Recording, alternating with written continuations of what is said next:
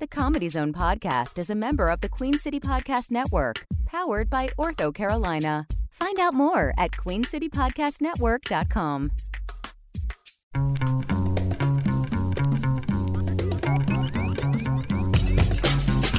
From Charlotte, North Carolina, this is the Comedy Zone Podcast.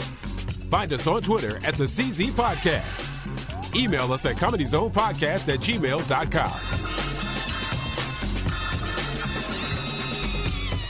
Now, your host, Will Jacobs.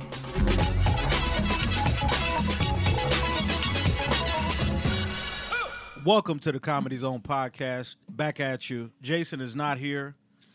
He's out working, I believe, right? Somewhere He's out west. He's always somewhere crazy, like Waco or somewhere. He's somewhere crazy. Yeah. But we got one hell of a replacement. We do. We could have done much worse. We could have done much worse. Ladies and gentlemen, I don't even know how to introduce her. She's a Charlotte institution. I mean, if you do comedy in Charlotte and you don't know this woman, then you don't do comedy in Charlotte. So our guest, without further ado, comedian Blayr Nias is here. She is here. It's her first time with us. It is my first time. I don't really know how, but it is. I mean, I just, sometimes the tallest tree gets overlooked. That's all. I think we were overlooking the tree. That's what we were doing. We have tried in the past to book you on the show. Yeah, I've actually tried to hook other people up with getting on the show. Oh, wow. Other over me, but I'm like, you should do it. You should totally put her on. Well, for our listeners who are not familiar with you, because now I don't know how many thousand we have. I am black. They're all over the place. For the Wait, listeners what? who are not familiar. What? Blair is black, in case there was any confusion. I just realized my voice sounds. So am I, in case there's any confusion. Wait, what? We're both black. I gotta go. Yeah, Brian had no clue. Blickety black. It's Black History. Blickety black. So we're having Blair here for Black History Month. Yeah, there you go. So for the people, just if you could tell us, I know you're from the Boston area, right? I am. And how you got into comedy, just the whole deal. Yeah. I will shout him out till the day I die, or I make it to the Emmys or Oscars or whatever. A guy was hitting on me. I at least like to assume he was. And he said I should come do an open mic because I was funny, and I was like, oh, that was just the pickup line. And how old were you? It'll be 9 years ago this April. Wow.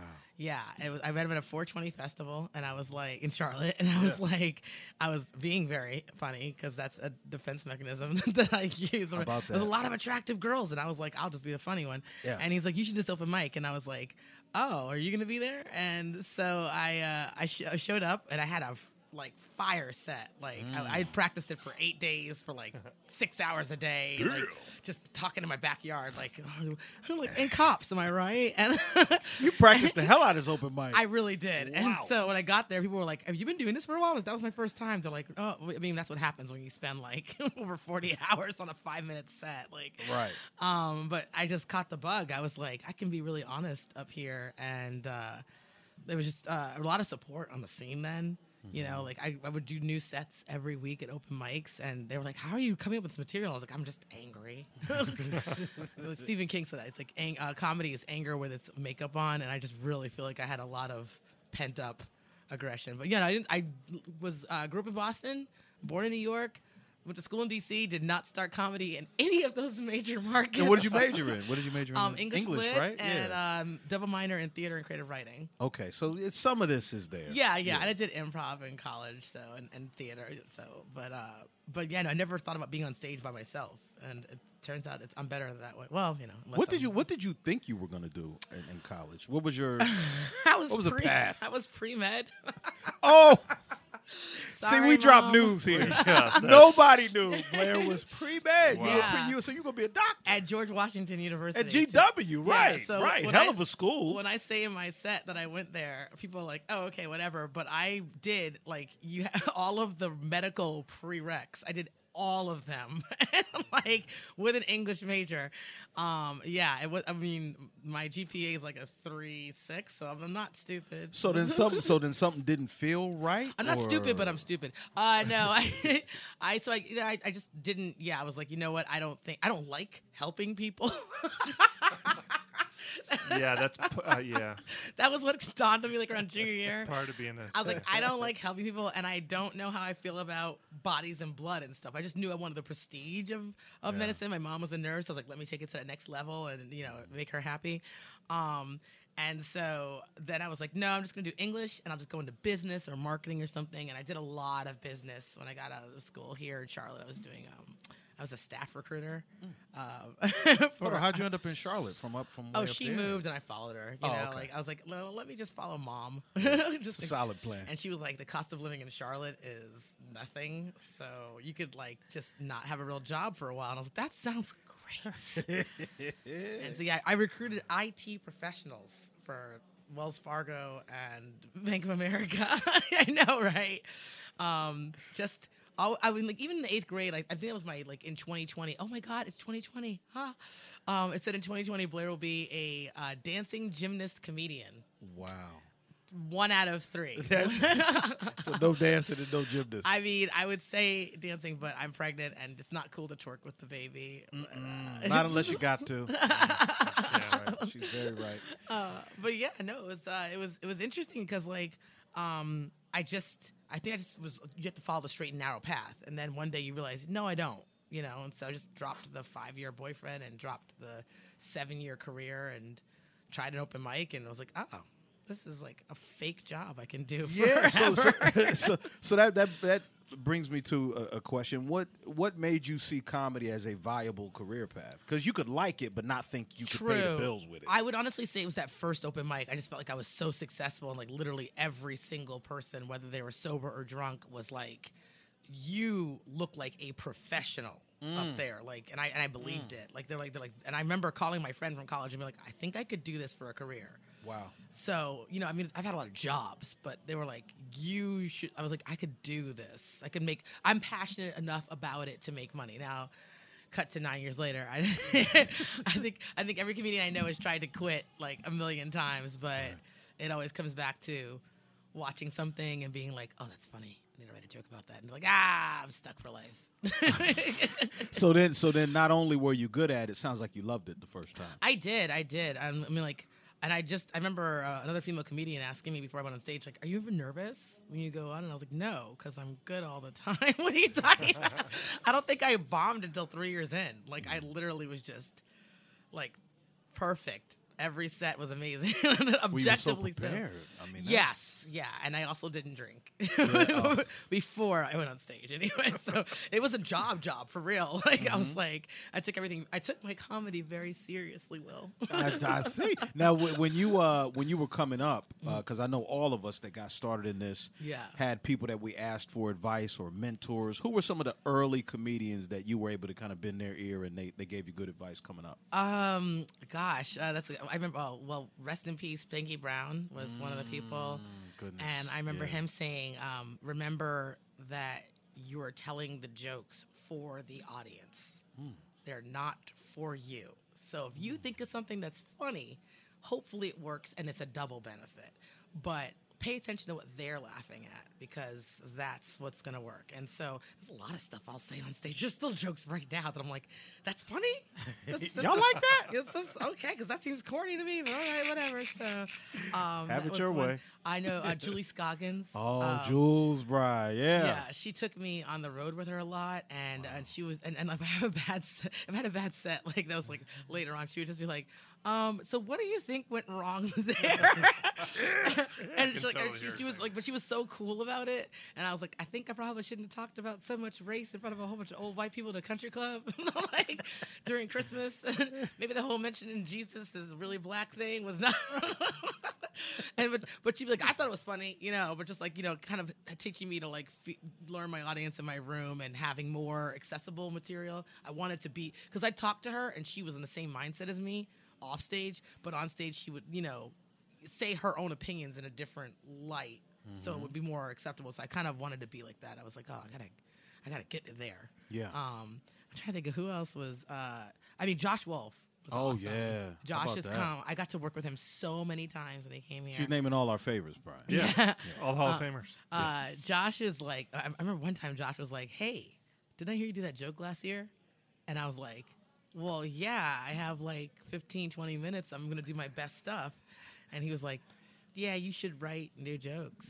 So, like, and I was like, I have new jokes. I'm just not sure they're strong enough. He's like, well, trust that they are. And I was like, I went upstairs here and I did like 3 shots of Fireball. And I came downstairs and I did like a whole different 20 minutes, like 20 entire different minutes. And he was like, what was that shit? That was really good. What are you doing? And I was like, okay. So like I was so mad at him at the time. And I was so like embarrassed that he called me on like just doing my, best what stuff. You're comfortable with. But he pushed me out of that. And then from now on, I was like, okay, if I know someone's going to see me, I will definitely. Like, someone's like, oh, come back to see tomorrow night. I'm like, you will not see the same show.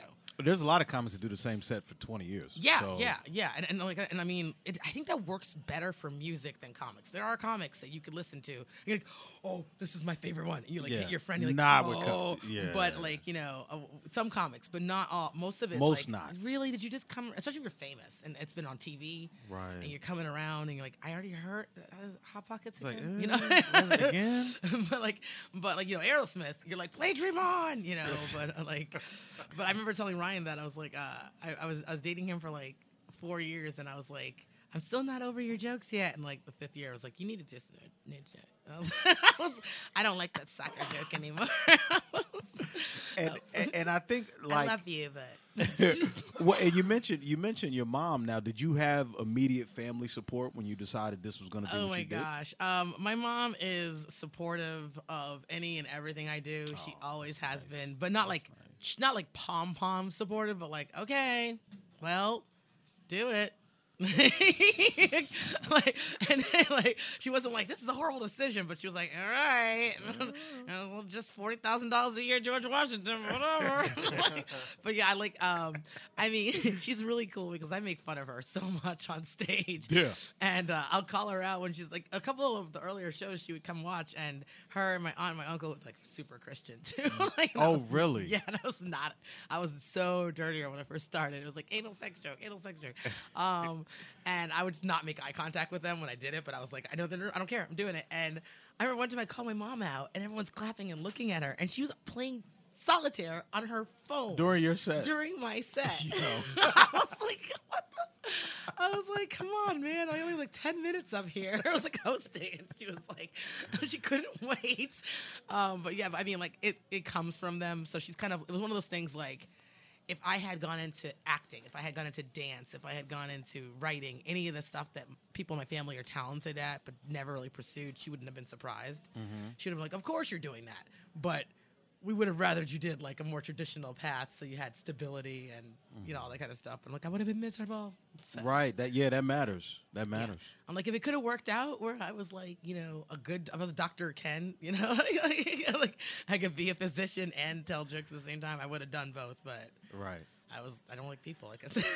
So then coming into comedy, which, in many spaces is such a male-dominated industry. I mean, what could you talk a little bit about sort of the challenges you've faced or what you've had the attitude you've had to have to get where you are? I just heard this stat. I'm not sure how true it is, so don't fact check me, or go ahead and fact check me and say, well, no, it's probably worse than this. It's like 20% of the industry, and it means not just comedians, but bookers, club owners, agents are women.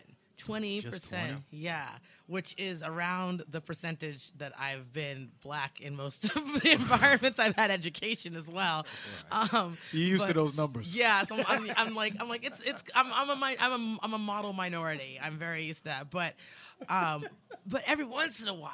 Like in a lot of my materials about that, I've had run-ins where I had to educate someone about race, and it was like it wasn't an issue. It was like, hey, you're wrong about that, and they'd be like, what are you talking about? You're my black friend.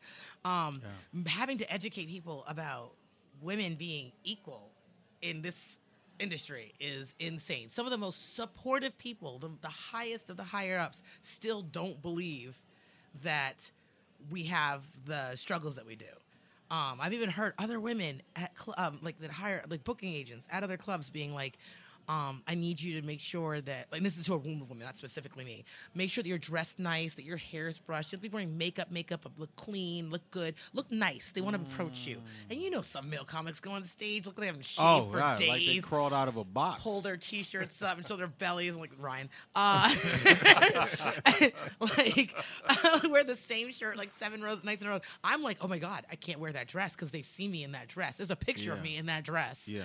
Now that I think about it, most of the times I see you on stage, like today, like makeup popping, everything like snatched as they call it. Snatched. Blayr always looks good. I mean, but it's fun. Some of that's from my confidence. Okay. So it's not like there was a good chunk of time when I was like tired and new mom mode, and I was like, it was either I was putting the effort in because I wanted to feel good, or I was like, listen, I'm wearing flats, can't change my mind. Skinny jeans are comfortable. Get on my face. But a lot of women are doing it because it's what's expected, and it's just like our appearances, our material. Like either if they want to be dirty because they think that's what they want, or they want to be cleaner because they think that's acceptable. Like for me, I would dress up in the beginning because I was like, I can say all these horrible dick jokes in a pink tiny dress and I can get away with it. And I would just do a little smile after, and they were like, oh, that was dirty, but she's adorable. That was literally, I was like the bad girl next door. I was trying to get away with a lot of stuff. I've cleaned up my act a lot more because I don't want people to associate your persona on stage with who you are. Yeah. And that's not who I am anymore. So even if I think that way, I clean up how I say it. So like I said now, like mean clean. It's like it's still edging on, wow, did you just say that? But like that wasn't actually dirty. Yeah. There's nothing, I can't pinpoint it. But I try really hard. If I see a female comic on the rise with some potential, to just jump in there before they even say they have a problem or an issue, to be like, do not walk to your car by yourself. Do not let anyone tell you that your material is not okay. Or that, like, I heard people thought Ryan was writing my jokes. Really? That like you write like a guy. That can't be you. People are just stupid. Yeah, I've had people say you're funny for a black chick or you're funny for a chick after shows to me. Wow. And so it's just things that like I've heard way more shocking and offensive things about being a woman than ever about being black in my entire life. I've been called the N-word. I'm still more offended by things that I've heard about being a woman. Or like you're on the road alone as a woman. And, in my 20s, I was like, so? But then, like, there was crazy people out there. And I was like, oh, okay, I get why this is an issue now. Even just look at a green room. Like, if they have stuff in there for men, it's like, like they don't have, like, pantyhose and nail polish remover and stuff. Right. It's geared towards men. I totally don't have hairspray or and tampons. I don't even notice that. I know. Those are things as a man you don't even notice. So the women are running because around. Because your needs are taken care of. Yeah. My needs are taken care of. So women are running around to bar staff like, hey, girls, you got a tampon? Like, there should be a box of tampons in the green room. There's some lotion and green tea. But one thing I think I never, as much as I even faked it on the outside to get by, I never accepted it. Okay. I never accepted that I was a woman, so I was less. And, oh, gosh, even if can't be more than one woman on a show. Can't have and I'm like, okay, this lady is married with 3 kids talking about how tough it is being a mom, and I am a drunk 26-year-old running around doing tequila different shots. Sets. Like, trust me, but you got 2 white dudes on the same stage both wearing cardigans and a they're different hoodie enough for them, like, but y'all are not different. So enough. As soon as I see a woman, and I'm so proud of the Charlotte scene right now because the women on I think Joy Wells on recently. Yeah. Like Grace is killing it, Lauren's killing it. There's so many strong female comics out there, and they're almost out there like they have something to prove. Yeah. So I'm almost like, but I don't think they do. They just happen to be good.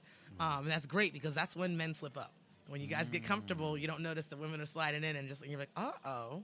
Yeah. Yeah, now you need to step up. Yeah, you do. Right. Like, I make sure my shows are as much women on there as possible. If I can get it 60%, I'm comfortable. But I try to put as many women on as, and not just just putting women to put women on.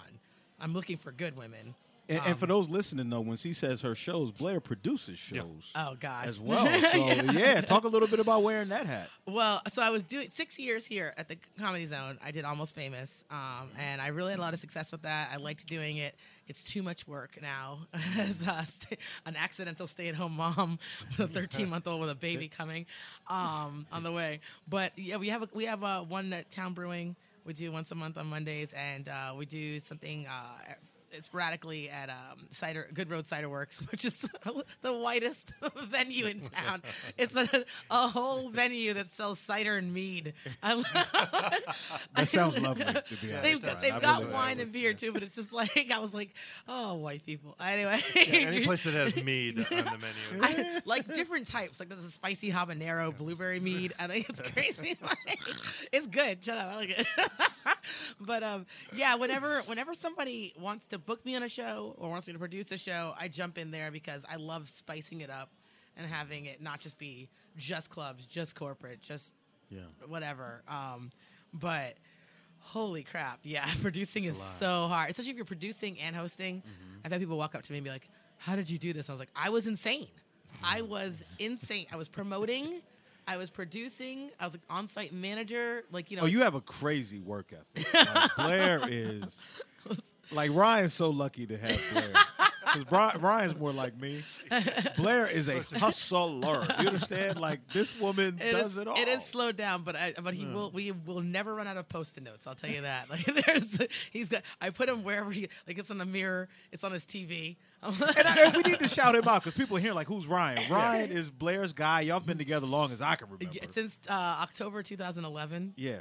And they one baby in and another on the way. And Ryan is a comedian as well. Yeah. Super funny dude. Yeah. So we actually have a show here tomorrow night. If anyone's listening, I don't know when this comes out. It drops Thursday. Don't miss it. You guys missed the show. It was amazing. It was sold out. It was crazy. We do Love and War. Which has gotten better and better. Mm-hmm. I clearly wanted that to happen before it was ready. I think us performing together was kind of like how most people's comedy careers start. Like there's potential, but it wasn't like perfect. Well, what challenges? I mean, having a partner that's also a comic. Like, what challenges did that present? Any we don't ebb and flow like that. We're not like I have girlfriends and guy friends that I tend to I don't get Todd Riley on. We've had Todd. Okay, so Todd is someone. If I sit with Todd and we're just talking, it's put up. Like we're just like it's like racquetball. Yeah. I love Ryan. We have children together, but we don't pop off of each other. Really? I would have assumed that. Nah. Wow. Nonstop laughs. Yep. I mean, it's more like me going, huh? And then he's like, "You're corny. That's not funny." And he just I'm like, "Did you hear me? Oh, I heard you." But then he'll say something. I'm dying. He has me in stitches. He does not think. And when he thinks, I think I will get 4 solid laughs out of Ryan a year. Wow. And then he's like that, and 2 that's funnies. Those matter. Those count now. That's funny. And but he makes me laugh all the time. So it's it's a one-way street there. But I mean, we have fun. But so if we had a reality show, you'd be like, oh, they have fun together. Like when we're air guitar in the car ride somewhere.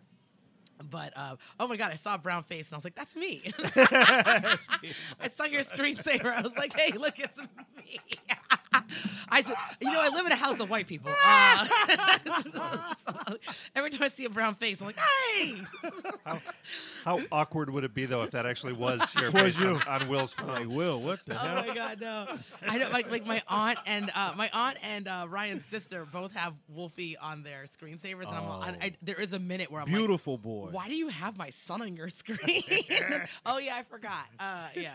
I'm like, what's going on? Now I gotta take a second and thank Blayr, because I don't know if I've ever just have, but when I first started out, you were one of the folks early on that went to the Comedy Zone and those folks and said, "There's this guy that y'all should check out." Oh yeah, I say that all the time. I don't know if they listen to me, but I'll tell you what. I think your word went a long way because you had that familiarity and you had already reached a certain place. I might have said, see, you're saying it so polite. Like I was like, you should check him out. I was more like, you're fucking up. I was like, he is killing it. Like he's got 3 jobs. He's an improv, stand up, and he's a lawyer. You need to. But it does so much, and we get so many. I have comedians that approach me that listen to the podcast. Like, how do you get in? How do you? Yeah. And I'm like, sometimes it takes somebody. Yeah, that has an end to say your name. Well, thank you for saying I thank you for that. You're Absolutely, welcome, I have to. Well, that's actually what I tell comedians. I don't necessarily an end, but I say always be your best because you never know. I just booked a gig from some people. I was making fun of New Jersey in a Galentine's Day set, and they're like, "You're right, New Jersey's horrible." And the set was great. I'm not. Sometimes you just got to know when to give yourself props. It was a really good set. I liked it. And she came up after, and she's like, "We are looking for entertainment for a party we're having." And so you never know. Like, I've booked literally 80% of my gigs, and I do booking through Comedy Zone a lot, but I would say 80% of my gigs has been based off of other comics or audience members seeing me and saying, "You were great. We like what we see. Yeah. Do this show for us." Right. So I'm like, you never know. Like, you never know when, like, there's some famous person on vacation visiting their mom in some small town, Tennessee, that you're doing a show, and they're like, "Yeah, you're gonna be on Saturday Night Live now." Like, so I always try to give it my best. I never phone it in, even when I've been like with the flu right before I'm going on stage, puking in the trash can on the side of the stage, like chugging NyQuil, whatever. Always do your best. I always say that. So even if it's an open mic, there's 2 people there. One of those people might tell someone else, "Come back out to this open mic next week. Hopefully this Blayr chick's there. She's funny. You need to check it out." And then, so you were great when I saw you. So I was like, wow. I remember you did that University of Phoenix joke. That was my favorite. They're all gonna stand in front of the laptop. But I got. You know what? I got to tell you what happened with that bit, because I used to tell that, and people used to love it. Oh no! And my aunt, I talked to one of my aunts on the phone, and she was like, "Well, send me a videotape of your set, and I'll play it at the cookout. I'll play it for everybody." So I sent her my set, and I called like 2 weeks later, like, "Well, how was it?" And she said, "Oh, I couldn't show him that." Oh no! And I said, "Well, why?" She said, "Do you know how many University of Phoenix graduates are in this family?" You know, I used to recruit. I was an enrollment counselor, one of my 9 jobs before I was comedy. I used to recruit University of Phoenix. So yeah, it was so fun. That's why I was laughing. I was like, "This is real." And you know, University of Phoenix is a community college. You don't even have to get the 4-year degree. I was like, damn, like. She said, "Do you know how many people are in this school?" That's great. That's like, great. I couldn't show that, so I've retired Phoenix. Oh no! Oh yeah, no. There's so many jokes that you realize you're like, I can't tell that anymore. Right. Well, I mean, it's gotten so sensitive, the climate now.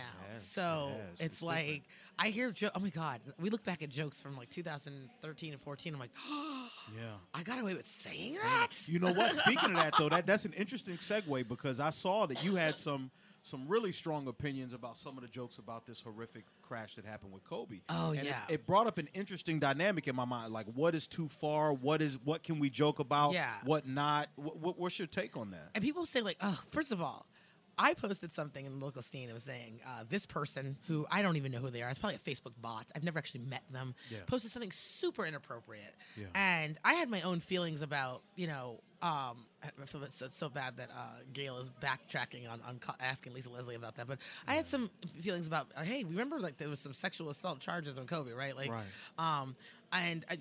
let's not remember him for that. Let's not bring that into his legacy, but I'm not going to, like, raise It's a part of it. Like, yeah, I'm not going to raise him up as a god. I'm just going to be like, this is a really great man, had a second half, was awesome. And let's just focus on that, but, like, I don't need to brush stuff under the carpet. Yeah. But You I don't wasn't have to pretend that But I didn't wasn't happen. putting, I'm not a public figure enough that I was putting my opinions online. That was one of those times, like, you could think it and not say it, Yeah.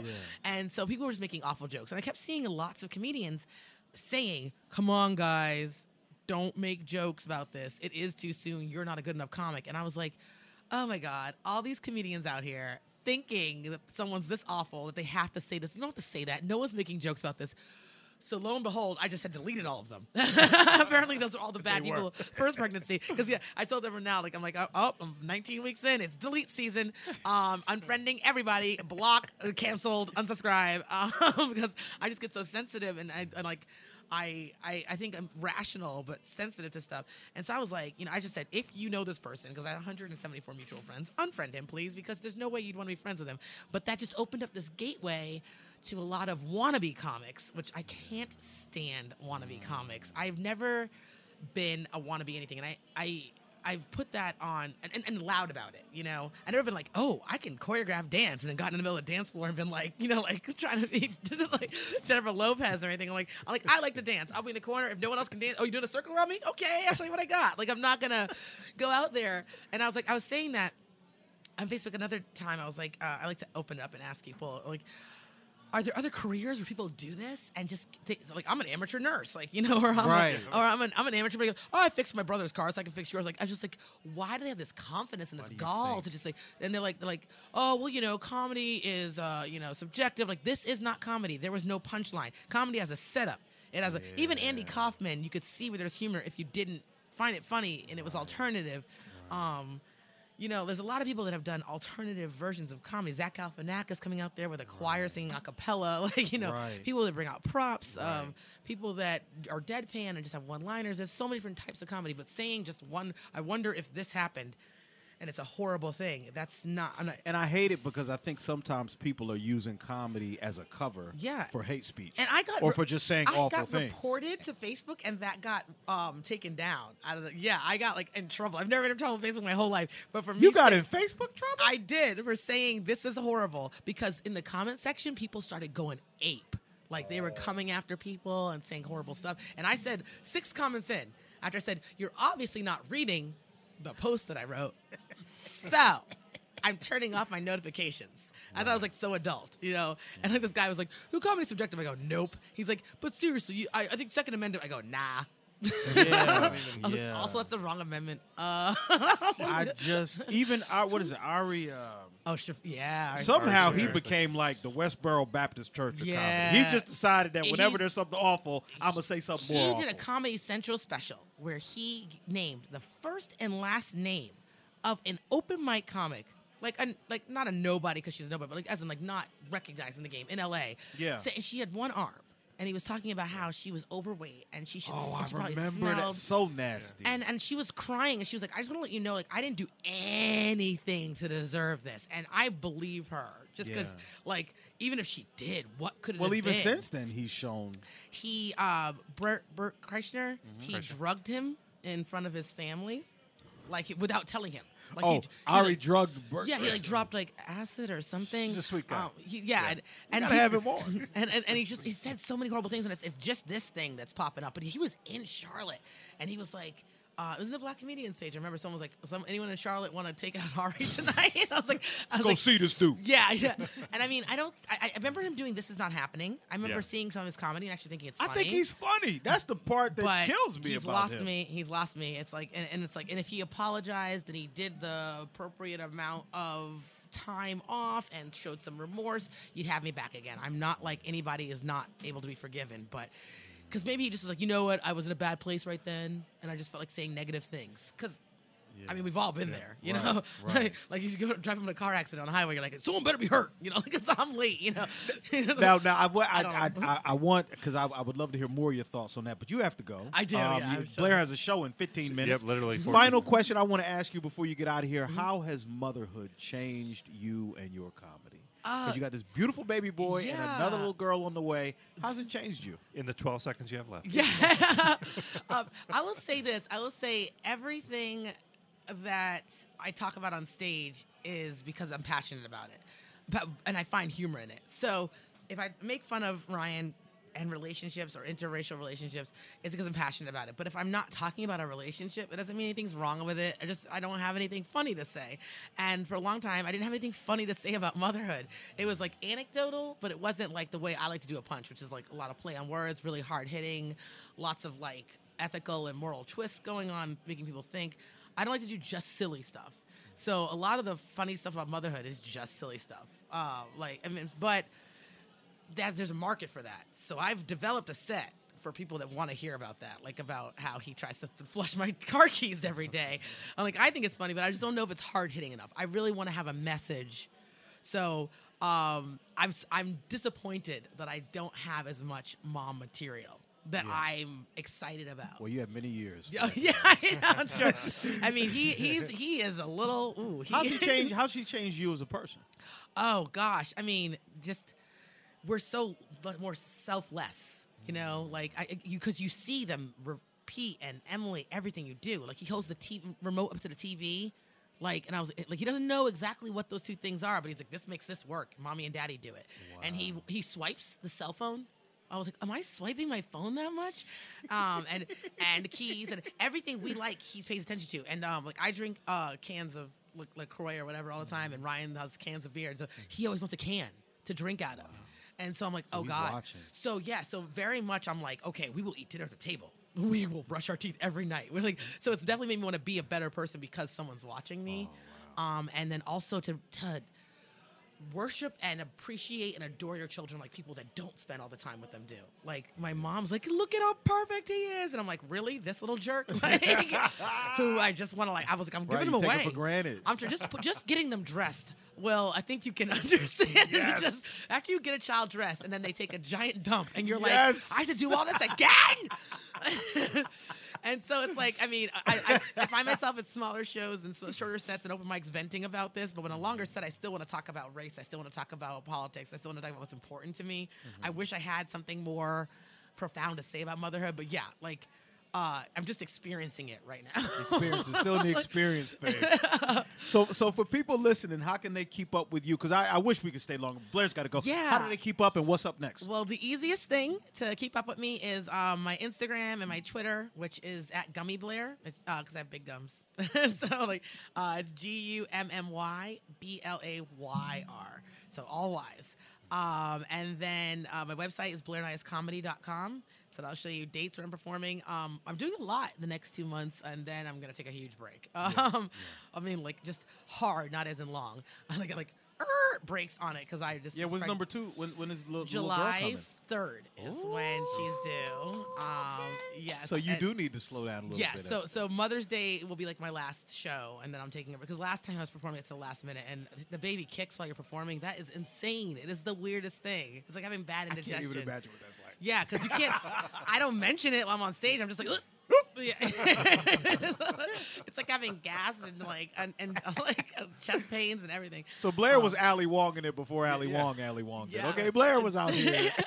So, but yeah, just at Gummy Blayr, you'll see all the pictures of Wolfie, my belly getting bigger, all my crazy late night tweets when I'm insane, I can't get to sleep, and then my website shows what's going on, and then you can find me on Facebook, but we'll be all around town. We're doing Petra's on the 21st with Kaylee Cuthright and Ramon Perez. It's gonna be 2 comedy couples, me, Ryan, Kaylee, and Ramon. I like that. And it's just an hour show, a nice tight, like quick little show with an open debate after. We're just talking about race and dating, and it'll be fun. I think that show's going to sell out because Petra's isn't that big. Yeah, I can see that. Yeah, so it'll be fun. But yeah, nothing's really fun when you're old and tired, man. You're just working. Like people are like, you guys going for drinks after the show? And I'm like, I'm going to Jack in the Box. Get some Lay bacon, my ass down. potato cheddar wedges or some crap I'll regret tomorrow morning. Well, Blayr, thank you so much. Please come back again. Yes, we got to do this absolutely. again. So much more I want to talk about. But Blayr Nias, Brian, you got anything before we get out of here? I'm good. Support female comics. What she said. Absolutely. It's not all tampons and vaginas. We have lots of good jokes. And if that is what you see, then just go see another one because men do dick jokes all the time. So Yeah, absolutely. Yeah. It's my whole set. I'm just getting as many bad words out before I do a charity event. Blair's about to do an event. Thank you so much, Blayr, for stopping by. Thank you. Yes, I'm we will waving see on you the mic. again. Good to see me. And we'll be back. Do you Or want we'll to come be back, gone. or do you want to say? Let's just Let Blayr. Blayr, sign us out. All right. See you later. Support live local comedy. Bye. Bye. The Comedy Zone podcast is a production of Comedy Zone Worldwide and is recorded in a bunker just off the Comedy Zone showroom at the Abbott Exchange Music Factory in Charlotte, North Carolina. The executive producers of the Comedy Zone podcast are Brian Hepburn and Brian Baltashevitz. Talent Wrangler is Mike Hall. Original music composed and performed by John McKeever.